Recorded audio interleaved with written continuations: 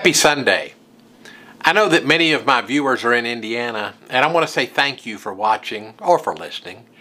It was my pleasure to visit with many of you a week or so ago. It was so good to be with you. I had the pleasure of eating with dear friends when I was there. Have you ever built a vacation around food? Perhaps you drive miles out of the way to eat at a favorite spot. Today, as we continue in our study of the 7 deadly sins, we will look at the sin of gluttony.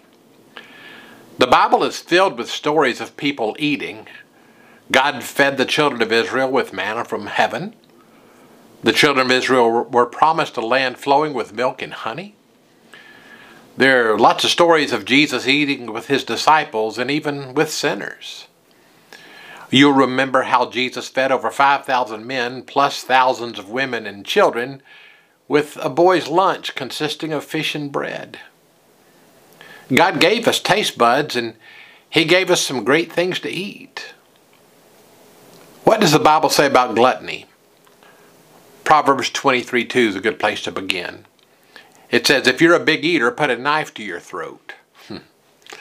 Later on in Proverbs 23, we find this in verses 19 to 21. My child, listen and be wise. Keep your heart on the right course. Do not carouse with drunkards or feast with gluttons, for they are on their way to poverty, and too much sleep clothes them in rags. The picture painted in Scripture and the reason that this sin was put on this list of 7 deadly sins a long time ago is a life out of control.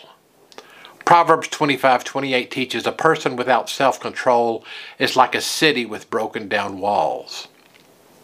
When those words were written, the walls of a city were the main defense. When the walls fell, it was over.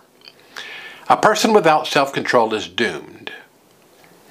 Over the years, I've come to realize that your size and shape can have very little to do with gluttony.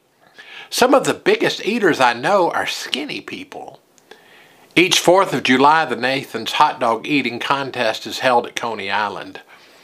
The winner for the past many years is a skinny man named Joey Chestnut.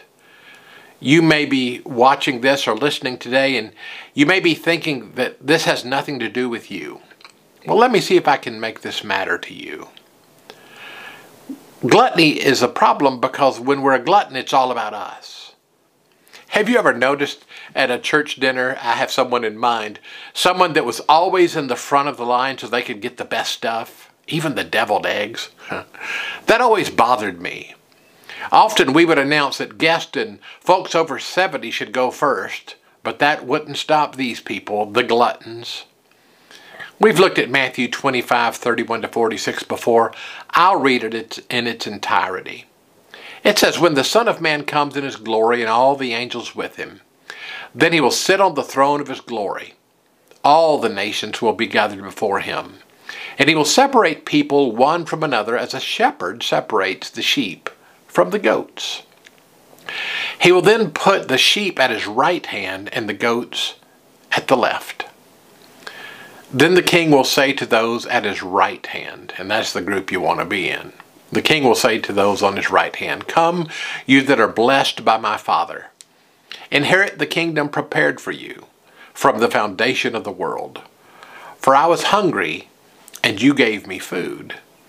I was thirsty, and you gave me something to drink. I was a stranger, and you welcomed me. I was naked, and you gave me clothing. I was sick, and you took care of me. I was in prison, and you visited me.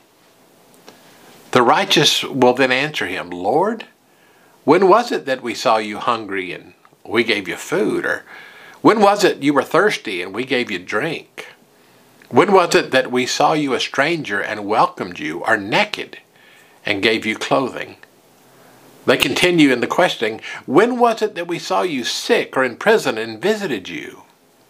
And the king will then answer them, truly I tell you, just as you did it to one of the least of these who are members of my family, you did it to me. It's important that we help people and not keep everything for ourselves. That becomes very clear in the next part of the verses. Then the king will say to those at his left hand, "You that are accursed, depart from me into eternal fire prepared for the devil and his angels," or his demons. "I was hungry, and you gave me no food. I was thirsty. You gave me nothing to drink. I was a stranger, and you did not welcome me, naked, and you did not give me clothing, sick and in prison, and you did not visit me." They will also answer the Lord, "When was it that we saw you this way? When did we see you hungry or thirsty or a stranger or naked or sick or in prison and not take care of you?" Then he will answer them, "Truly I tell you, just as you did not do it to one of the least of these, you did not do it to me." And it ends by saying, "And these will go away into eternal punishment, but the righteous into eternal life."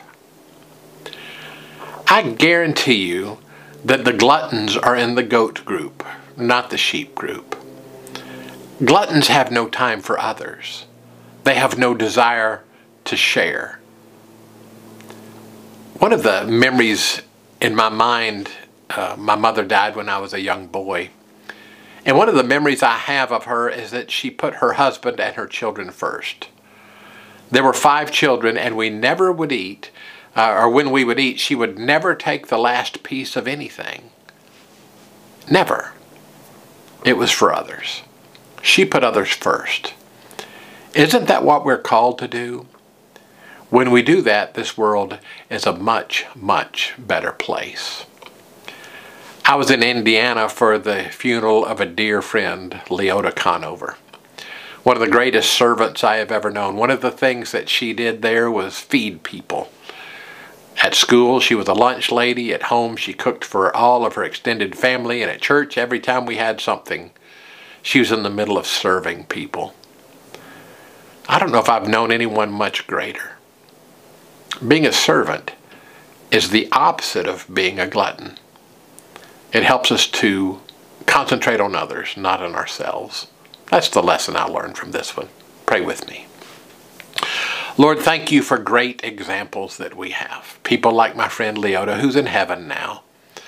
I thank you for her example.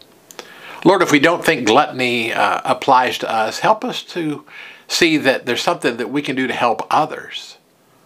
Not just to hoard it all for ourselves, whatever it might be, but put a love in our heart for others so that we can serve. In Jesus' name we pray. Amen. God bless you. Thank you for joining me today.